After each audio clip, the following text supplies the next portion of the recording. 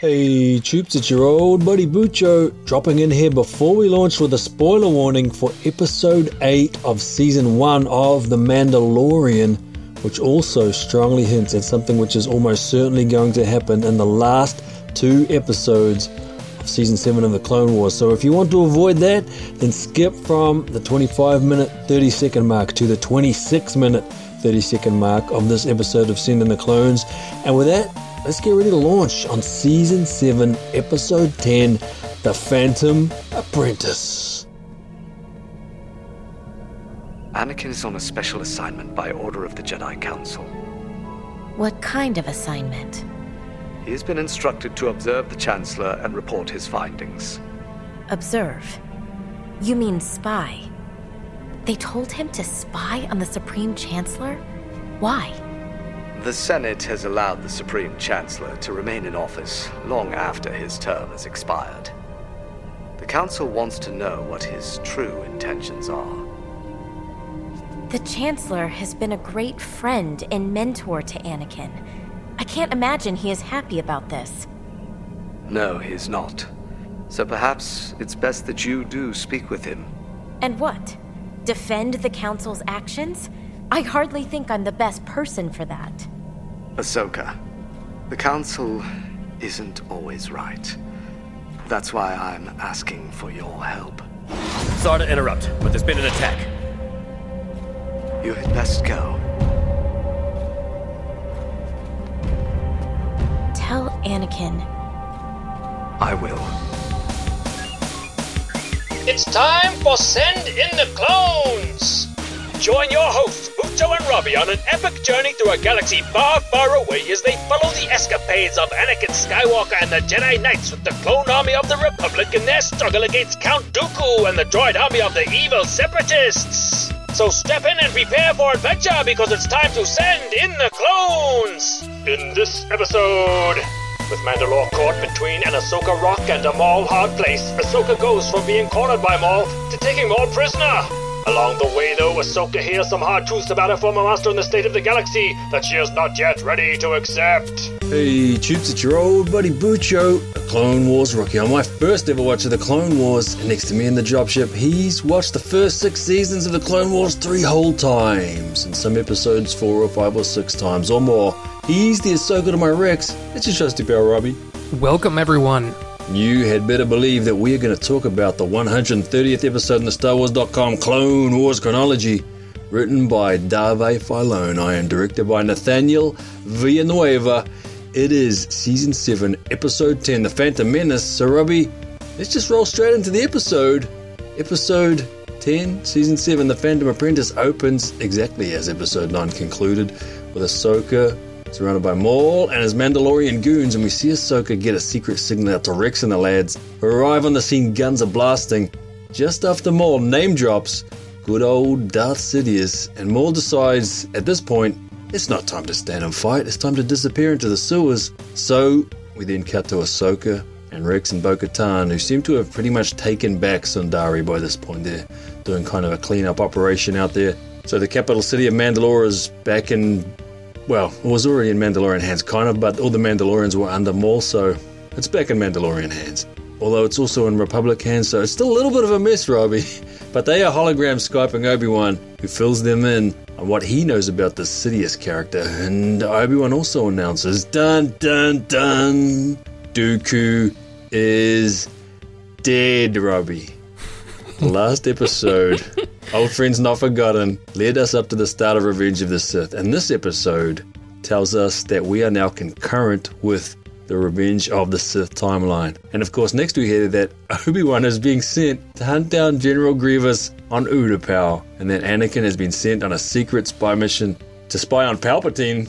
And Ahsoka correctly surmises that Anakin will be none too pleased with the Council for asking him to spy on his mentor / surrogate Grandpappy Palpatine. And Obi-Wan even has the gall to ask Ahsoka to speak to Anakin to try and talk him round to thinking that spying on Palps is a good idea, effectively asking Ahsoka to take the side of the Jedi Council against her old master, who once stood up for her against the Jedi Council. But before the conversation can go any further, Rex busts in with news of a fresh attack and Ahsoka has to run. And as she leaves, she turns to Obi-Wan and says, "Tell Anakin."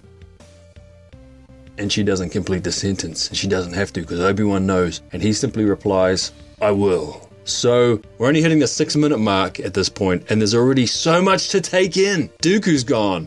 Obi-Wan's about to head off to meet Grievous on Utapau. Anakin's doing the spy thing on Palpatine.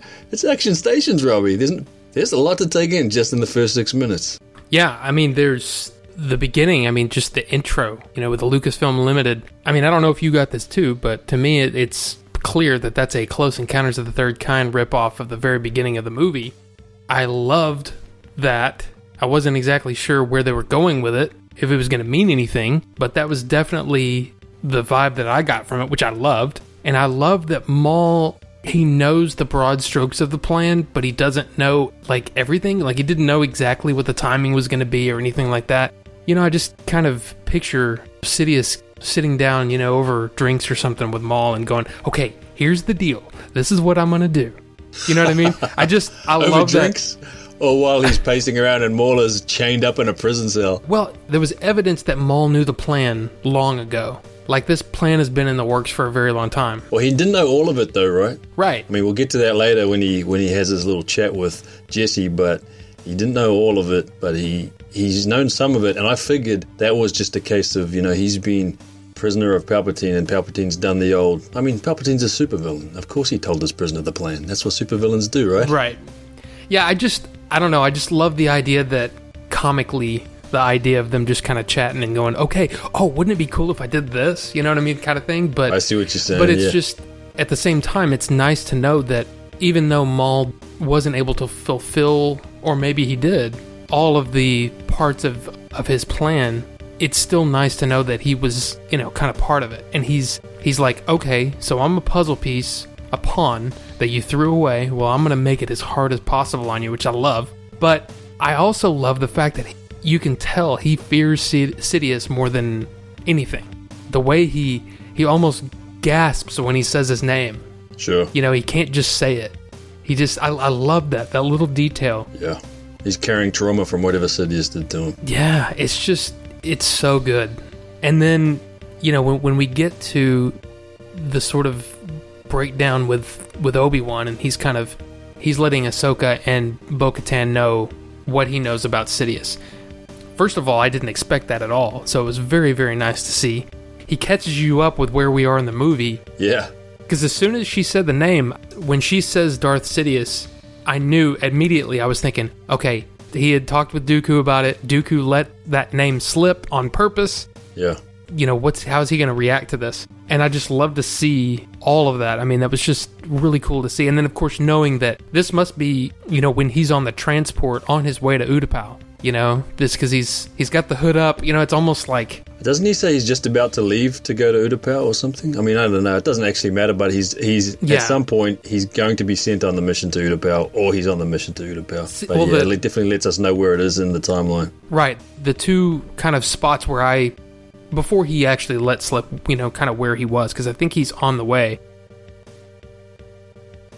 is, he's got the hood up, so I pictured the scenes in Revenge of the Sith where he's got his hood up, and I was thinking, okay, he's got it up at this point, I don't know, it's just, you don't see him with his hood up all the time. Right. So I just kind of envisioned, kind of where he was in the movie, and of course, he kind of let slip that it's before when I thought... Yeah, it's not clear because he says, "I'm being sent to hunt down General Grievous on Utapau," which to me reads as, "I'm about to be sent, I'm about to leave." But when he says, "I'm being sent," you can read that as, he's on the way now as well. That's how I thought. I thought he was on the ship, on his way at that point. I was like, oh, that makes sense. It doesn't actually matter. It's just interesting that we both read that different. And the hoods up thing, I didn't even think about any of that stuff. Well, I've seen Revenge of the Sith so many times, and I've got almost, an archive of images. Sure. And it's one of my favorite images that I remember. It was one of my wallpapers for a long, long, long time, was a shot of Obi-Wan with his hood up.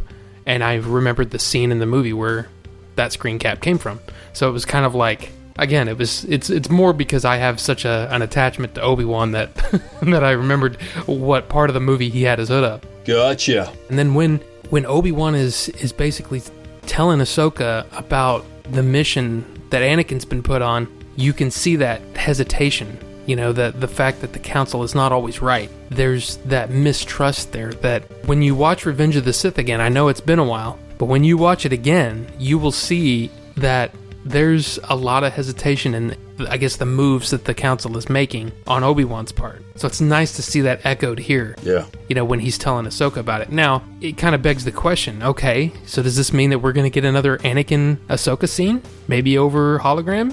What are we going to see? We just don't know yet, but it's just awesome to see. And then, again, the only thing that I have left on here is that last tell Anakin and then I will. To me, I was like, well, what is that about? Yeah. What is there left unsaid at this point between Ahsoka and Anakin? I think they had a pretty good goodbye, but it's kind of an interesting question as to what she's talking about there. Yeah, Obi-Wan seemed to know what she was talking about, but it wasn't obvious to me either. Obi-Wan got it. Somehow Obi-Wan got it. I don't know what Ahsoka was thinking, and it sounds like you don't either. Yeah, I was wondering, okay, did I miss something? Yeah. Or am I supposed to assume what she would say? But I feel like in that last episode, I feel like we got as much of a good goodbye between the two that we were gonna get. At least to me. Sure. To me, it felt so perfect that I can't see them doing better than that. But we'll see, right? I mean, we don't know what we're gonna see next, so it's so nice to see that confidence in the storytelling. It's so well done. Man, hearing that Dooku was dead surprised me. It hit me a little bit. I don't know if it didn't hit me in the heart because he's the bad guy, and I think I've said on the previous episode that I'm looking forward to him dying. Because he's no good. But there was a weird kind of momentary grief that I felt from suddenly realizing that we will never see his wonderfully shaped cartoon head and that beautiful beard and mustache again in the Clone Wars. There's always been, almost always been something fun about just having Dooku on the scene. He's such a compelling character, and so I flash back to various scenes, especially, of course, the time Obi-Wan and Anakin were chained to Dooku in the Gungan General way back in Season 1 when Hondo caught them. Now he's gone, and he's never going to be seen in the show again, and I think it was the first time I realized that this is really coming to an end, like this journey that for me only started, a few months ago. It's still been epic. I've still watched every episode, of course, but it seems like a million years ago that Obi-Wan and Anakin were chained to Dooku in the Gungan General, and I just got that sudden sense of loss that this is really coming to an end, this thing. And so I guess I got that a little bit of that too with Grievous, although at this point Grievous is still alive, and I've said enough times how much I love the Obi-Wan and Grievous scene on Utapau, so it just hit me surprisingly hard that Dooku is gone, and that I had this sense that all these fun things that you get to look forward to in the show, that one's never happening again because Dooku's gone. That fun thing where either Obi-Wan interacts with Dooku or Anakin, there's been so many times, and Dooku is so much more, I guess, fleshed out and so much more in our lives in my life because of the show in a way that he never was before I watched the show, that he's gone. So I'm just rambling, but no, it's good stuff. One of the things that, and I didn't really think of it in that moment because I'd already had it in my head that, oh yeah, I know what comes next for Obi-Wan and Anakin. Sure. They get on that ship, they fight Dooku loses, and they go off with the Chancellor, and then Revenge of the Sith happens, you know what I mean? But one of the things that I was thinking in this episode, and I don't know where exactly, but it was one of those things where it was like, oh man, we're not going to see any more Hondo. Why? Hang on, Hondo's not dead. No, I know, but I feel like there's no place for Hondo in this season. There's 2 more episodes. Well, there is. And Mandalore's already taken care of, so what's happening in the next 2 episodes? Well, who's to say that Hondo doesn't turn up and pick up Ahsoka when she's just about to be Order 66? Yeah, we don't. But I felt like I don't see any place for Hondo in these episodes. Right. And I don't think we're done on Mandalore, by the way. But we'll get to that. Yeah, well, let's get to the next part of the episode because we're still only 6 minutes in. Because when Ahsoka and Rex arrive on the scene of the ambush attack, Ahsoka learns from a trooper called Sterling that Maul had interrogated the clone troopers one by one, asking them all about Ahsoka, and that Maul had realized that our old mate, ARC Trooper Jesse, is older and more experienced, and so Maul had taken Jesse alive And we cut to Maul telling the Defiant Jesse something about a plan, of which the clones are a part, the only plan that matters. So that's when we learn that Maul has some kind of inkling of the grand plan. And Maul also kind of mentions that he's been cast aside again. So we're pretty much sure by this point, and by the end of the episode, we're totally sure that he was freed from Palpatine. I mean, this is one of those little things where if you didn't read or if you didn't know about Son of Dathomir, was Maul Palpatine's puppet still? Was he free on his own? Who knows? You know, everyone's a pawn in Palpatine's game, but I guess you know what I'm saying, that this is kind of the first part of the confirmation that Maul is not doing Palpatine's bidding at this point. He's rogue, he's on his own, he's an independent actor. And then we see that things are about to get real nasty for Jesse. We see Maul's henchman Saxon leaving to dispatch Prime Minister Elmec, which he does successfully about 90 seconds later as Ahsoka and Bo-Katan try to get some dirt on Maul. And then it's time for jetpack pew-pew action and fisticuffs as Bo-Katan pursues Saxon. So how did you like this scene with Maul and Jesse, and then the assassination of old Elmec with the accompanying action chase scene between Bo-Katan and Saxon, in which Bo-Katan just manages to get out from underneath that elevator, Robbie? Some elevator fighting, some jetpack action. How did you like this section of the story? Oh, it's great. I mean, again, the fact that we can have Sam Witwer voice Maul again is just, it's a treat, you know what I mean? Yeah, he's awesome. It's so good. And there's so much pain in his story. It's one of the things that I've realized about this. Well, this episode really is the episode where we learn a lot about Maul and his plan and his, where he fits into the story. And it really, especially, again, I know the future because I've seen Rebels. Sure. It's one of those things where it's even more apparent that this is a tragic story from his point of view.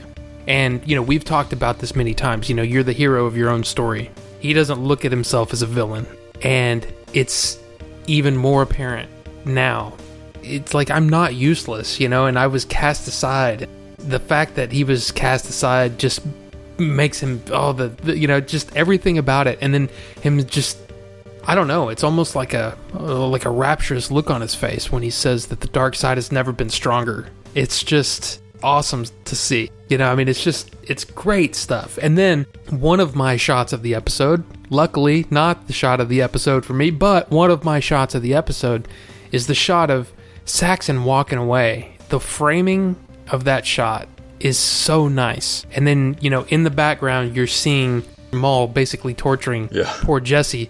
But it's just a great looking shot of him putting on that helmet. And I love the way that the visor, lights up. I don't know what you call it, that T marking on the visor of the Mandalorian helmets. It lights up when he puts it on. It's just so cool looking.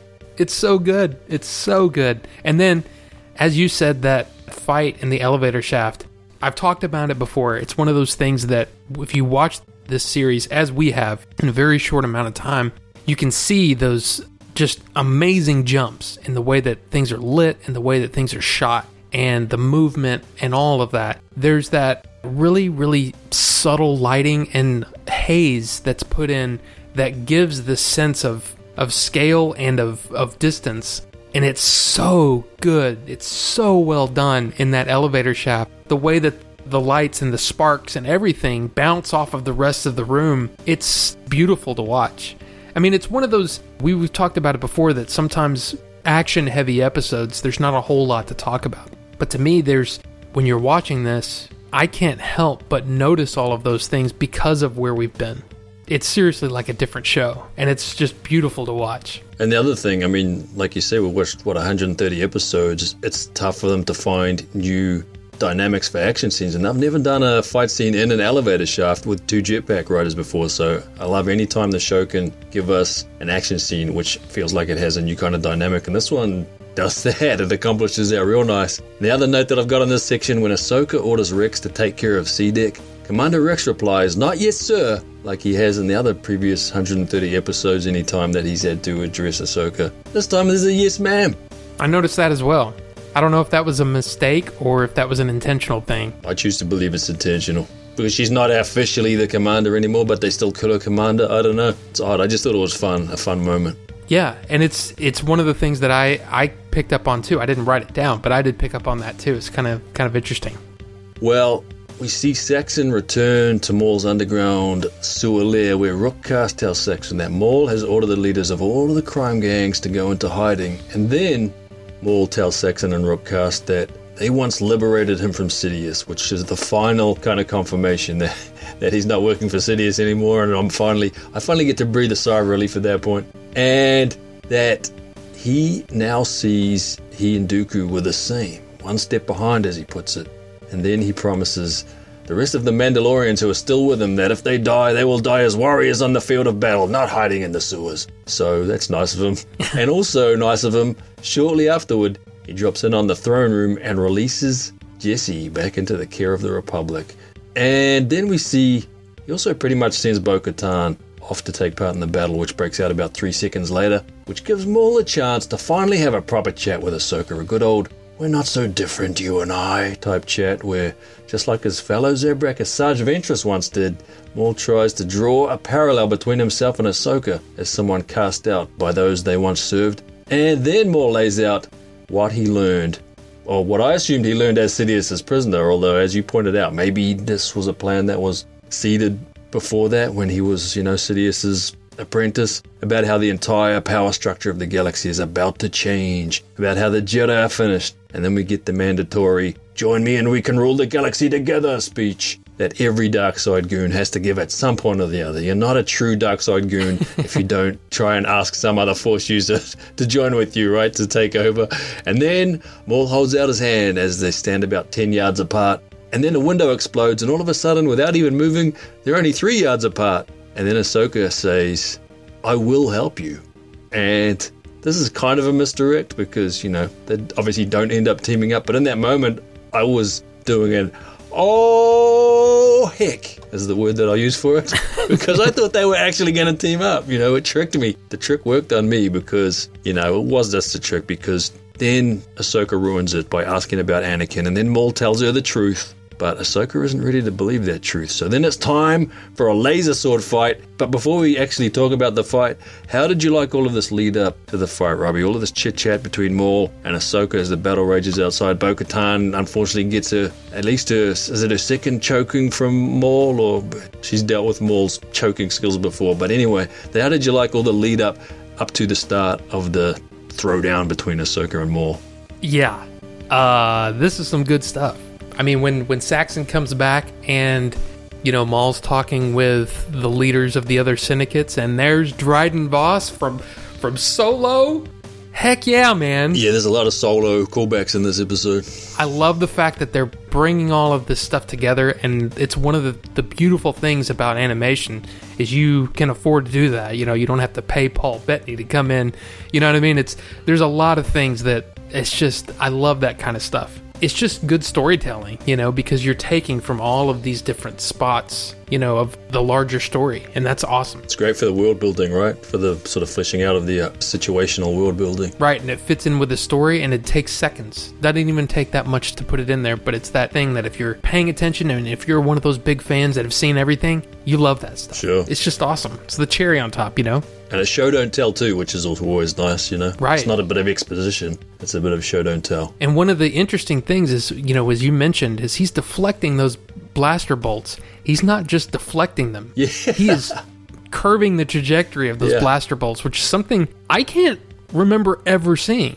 And it's one of those things where I was like, yeah, that was cool. Is that like a stronger ability to be able to curve the trajectory? Or is it something that's, I don't know. It's one of those things. It's kind of like the hologram talk that we had, right. prior, where it was like, okay, is that something that's really necessary to right. to delve into? Sure. But it's the kind of detail that I love, and it's like, this is something we've never seen before. It's awesome to see. That reminds us of when we've talked about Kylo Ren capturing the laser bolt in midair, and a lot of people have said, "Oh my God, that makes him seem super powerful." But my response was, that's just the usual telekinesis, controlling something.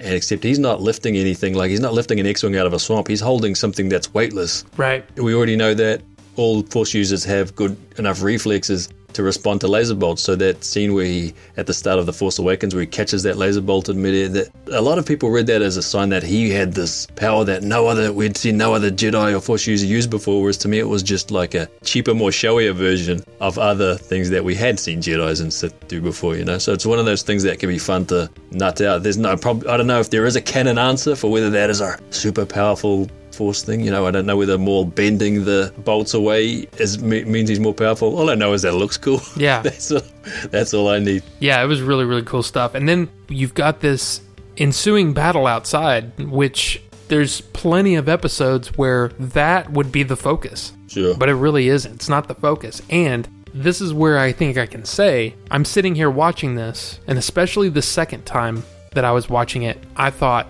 this is not the end of the Siege of Mandalore, because we still have something that was teased in, I guess, maybe this is a spoiler for The Mandalorian if you haven't seen it, but in The Mandalorian, Giancarlo Esposito's character, Moff Gideon, references the Night of 1,000 Tears. And the Night of 1,000 Tears is when Mandalorian recruits are gunned down by Republic gunships. Okay. So, that means, to me, that Order 66 is going to bring a lot more devastation to Mandalore, at least in my eyes, and I think that's what we're going to see. Gotcha. So that's why I'm kind of like, in a way, I don't think that this is the end of the Siege of Mandalore. Sure. I think there's a lot more to see. Yeah, fair enough. Which is heartbreaking when you think about how bad Order 66 is. If you're a fan of the Jedi, if you're a fan of, you know, our characters, it's one of those things that, you know, we've all got this sort of anxiety that it's coming, and we know it's coming, but this adds another layer to it, because this is a view of Order 66 that we've never experienced before. Yeah. So it's gonna be interesting to see. And as you said, gosh, I love that Ahsoka says yes to Maul for a moment. That for just the briefest of moments, they're on the same path together. And I love that commonality, you know, that they've both been sort of cast aside by those that they believe that they could trust. It's amazing. It's amazing stuff, and it's very well written. And Maul lays it out almost casually, and like there's no other way. You know, there's no other way for you to see this, and I love it. I love the way, you know, it's almost beautiful the way that he lays it out. And like I said, that casual attitude when it comes to telling Bo-Katan, maybe you ought to go take care of that. One of you needs to go take care of that. It's just, I love it. My only note in this section is actually, it's only 2 words and then 4 digits and a slash, because my only note is Sam Witwer 10 out of 10. Yes. That's my only note for this whole section. He's awesome, and the facial mocap is awesome. We'll get into it when the fight breaks out, all this mocap malarkey that they did with this arc, but the facial expressions from Maul all throughout the episode and Sam Witwer's performance. We'll probably say it again at some point, but yeah, that was my only note. Witwer's just amazing. Yeah, that's all I've got too. I mean, it's so well done, and as I said, the confidence is beautiful to see. Love it. I do too. The one other thing that I guess I'll note now is that when Maul does the old Asajj Ventress trick, you know, saying, you know, I was abandoned by my Sith Lord and you were abandoned by your people that were guiding you. Ahsoka was never abandoned by Anakin. You know, she was abandoned by the Jedi Order, so the parallels are not 100% there, but right. Asajj didn't try it on Ahsoka. You know, she was talking to Anakin when she said it, whereas Maul is trying it on Ahsoka, and who knows whether that is what actually tips it in Ahsoka's favor, or whether Ahsoka is just doing what she did with Bo-Katan, you know, teaming up with a war criminal to take down a bigger war criminal, because the whole point, what he's saying is, let's go get Sidious. She's not forgiving Maul for his crimes at that point, but she's saying, well, maybe I can team up with this evil dude to take down the biggest evil dude of all. But, of course, that's not what happens. Ahsoka and Maul throw down, and this is that motion-captured Ray Park and Laura May Kim whirling blades flipping around the joint. Maul abandons Saxon and his troops as Maul abandons the sinking ship like the Dirty Ratty is, and then he's close to victory and escape, and the trusses which support the dome covering. I love this too. We actually get up into the trusses which support this big old dome that we've seen a million times. That is kind of, it's an iconic city to me. And here they are up in the trusses, up in the girders, having a bit of a stoush, and that's when Maul learns that he was foolish to have tangled with Ahsoka Tano, and he ends up the episode once again as someone's prisoner. It seems like he goes through the cycle of becoming a prisoner. Obviously, we know he gets away again because we've seen Solo, although, do we? No, this is the part where I get confused by timelines and stuff. But anyway, poor old Maul. Once again, it's the version of Maul who's kind of the pathetic rich version of Maul here. He's begging for them to believe him, and you almost feel a little bit sorry for him because he is telling the truth and because he does know what's coming, and he knows it's going to be horrible and could be horrible for him. I mean, if he's with the Republic troops and he knows that the Republic's going to lose, it could go real bad for him. So now I'm rambling again, Robbie. Let's just talk about the scrap, and let's talk about Maul's fight with Ahsoka all the way up into the rafters and getting captured again. Yeah, I mean, what can you say? If you compare this fight to, I don't know, any lightsaber fight in Clone Wars, you can see the difference in the animation. There's not that almost digital movement. You know, there's a fluidity to it that's just, it's beautiful to watch.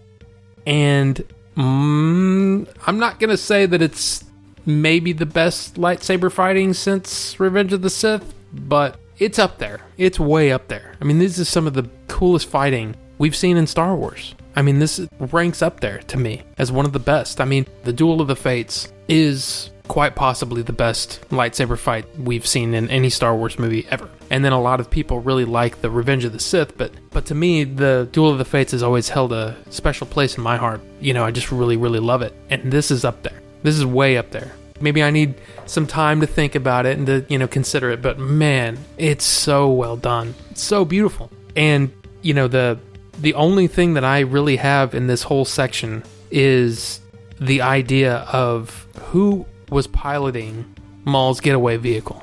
Yeah. Because, I mean, they kind of make it, especially in the subtitles, they even say, you know, female pilot or something like that. And it's like, is this important or is this just somebody? Sure. Like, the first thing I thought, honestly, was I was like, what if it was like Aura Singh or, you know what I mean? Who knows? I wish. Yeah, who knows who he's aligned with at this point? You know, we don't know. But, yeah, I mean, it's just, I don't know what else you can say except it's unbelievably good. It's so good. It's definitely spectacular. And I'm going to say, I laughed out loud when Ahsoka kicks Maul out the window and his double-bladed weapon leaves cuts on either side of the hole. I just thought that was a real fun kind of callback. I mean, the hole itself is not a Maul-shaped hole, but, you know, we grew up on these cartoons where when people go through a hole, it leaves the shape of them through the wall. And I love that there was these cuts on the side. I always seem to gravitate towards comedic moments, and that was like a darkly comedic moment that I really loved, and it was almost my favorite shot of the episode, Robbie. But the other shot that am I going to give it away? I kind of am just by introducing it like this, but the last shot of the episode is Ahsoka gazing off through the hole in the dome out into the galaxy, and of course we see burning Mandalore underneath her, but in that moment, you know, it's as if she's wishing that she could just fly up through that dome and straight to Anakin's side, because she can feel that Anakin is in some kind of trouble, that Anakin is in some kind of torment, and that he needs her help, and she, at least for that moment, she can't go to him. So, I mean, okay, that was my shot of the episode. What the heck? I'm not really hiding it very well, how much I love that shot, but there was a ton of shots in this episode, Robbie. Let's just go straight to it. What was your standout shot of The Phantom Apprentice? Well, this is another one of those episodes where it's hard to pick one because there's so many. Yeah. As I'd said, I love that shot of Saxon walking away. I also noted those last two shots of the episode are beautiful. That bokeh effect on the fires of Mandalore. I mean, it's just gorgeous. Yeah. But, I mean, I had to go with it. That explosion with the almost freezing of them. I just love the dolly shot behind each one of them. I love the way that it looked. It was just great. It was almost like at that moment, it's, whoa, what is she going to do? Whoa, what's going to happen here? What? It's so beautiful. I feel like this arc is going to be the arc of the whole series. I mean, I can't see it any other way at this point. I feel like this is it. Yeah, maybe it might have come across a little bit snarky about how we see one shot of them standing about 10 meters apart, and then there's a cut to a shot, and then they're only 3 meters apart. You know, right. In terms of physical space, it makes zero sense. But in terms of cinema, you know, it feels like anime. It feels like an anime moment to me. And I don't watch a ton of anime, and I'm definitely no scholar on anime, but it's the sort of visual trick that they were pulling an anime, you know, where it makes no physical sense, but visually it makes things more dramatic. And so I liked it. Yeah, I liked that too. You know, but so I just thought, hopefully when I made that remark in the notes, it was supposed to be funny rather than snarky, because I was a fan of it. But before we bring this one in for a landing, Robbie, we need to sum up and give our rating. So after your 2 watches of Season 7, Episode 10, The Phantom Apprentice, how did you like it overall, and where does The Phantom Apprentice sit on that 4-star Robbie scale? Well, for me, it's not even a criticism. It's just that it doesn't quite match the heights of the previous episode. For me, I still really, really loved it. I love the look of it, all of the new knowledge we have, you know, about where we, not only where we are, but how some of the characters are placed in position at this point. I loved all that, but it's just not quite as good as the last episode. So for me, this one's going to be a 3.5 out of 4. Yeah, I've got it at 9 former Padawan lightsabers falling from the rafters of the Sundari Dome out of 10. We didn't mention that Ahsoka, when she defeats Maul, she doesn't have any weapons anymore. Just her, you know, her agility and her street smarts. So she ends up beating Maul while she has no weapons left and he still has his blade.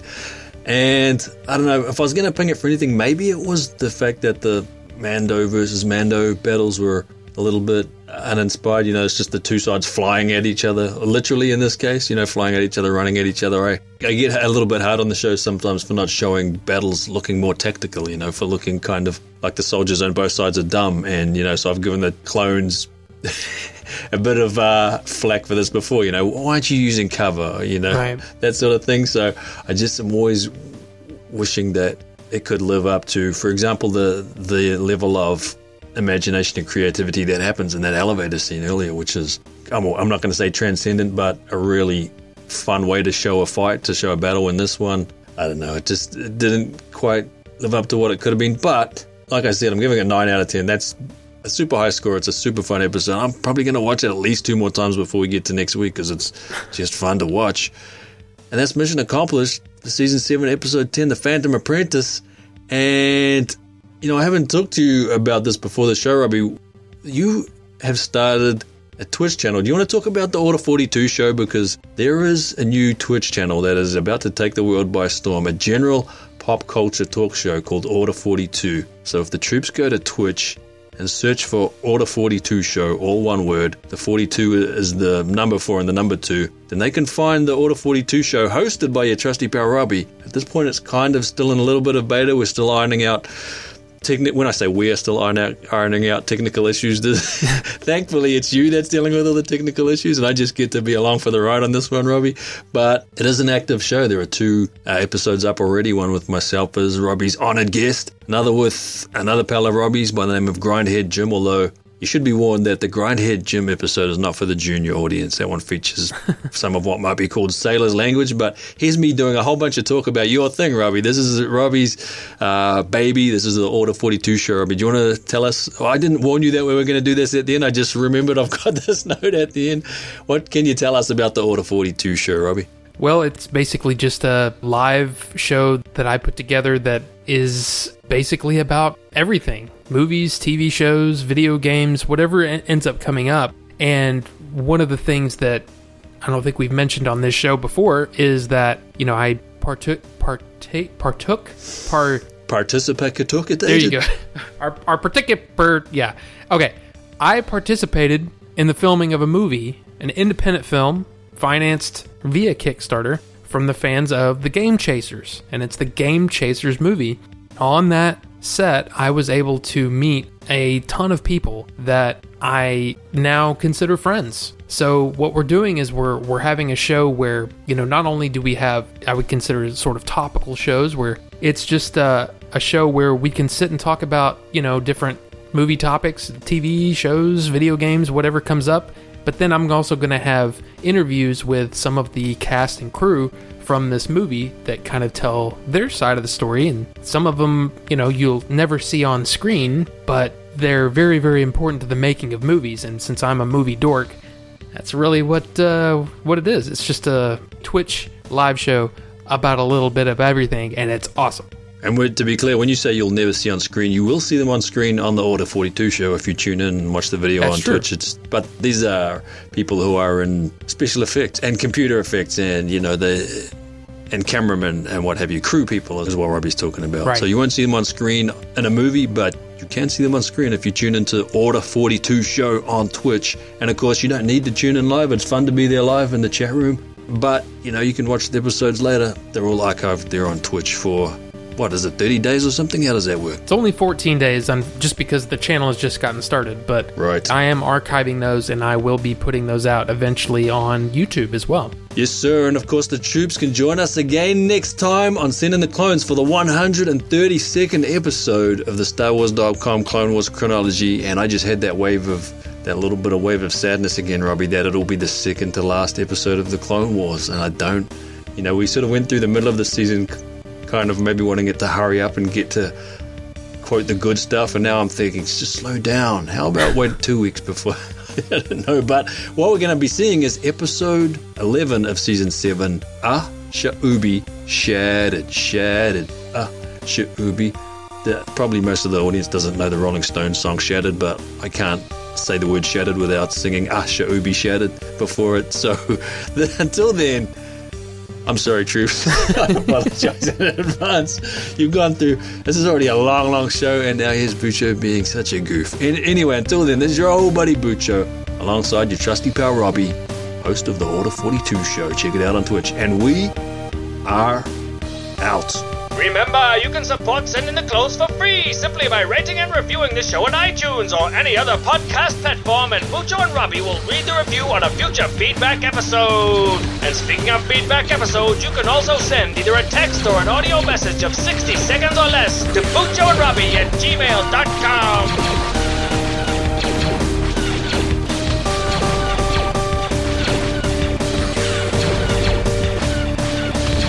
May the Force be with you. Come on, get the gunships.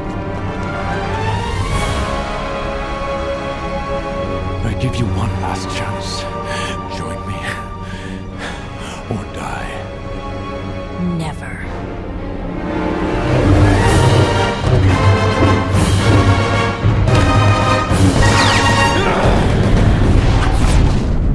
Let me go. Let me die!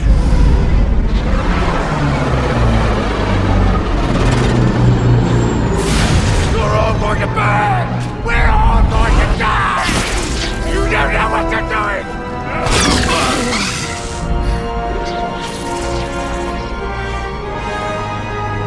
We'll take it from here, Commander.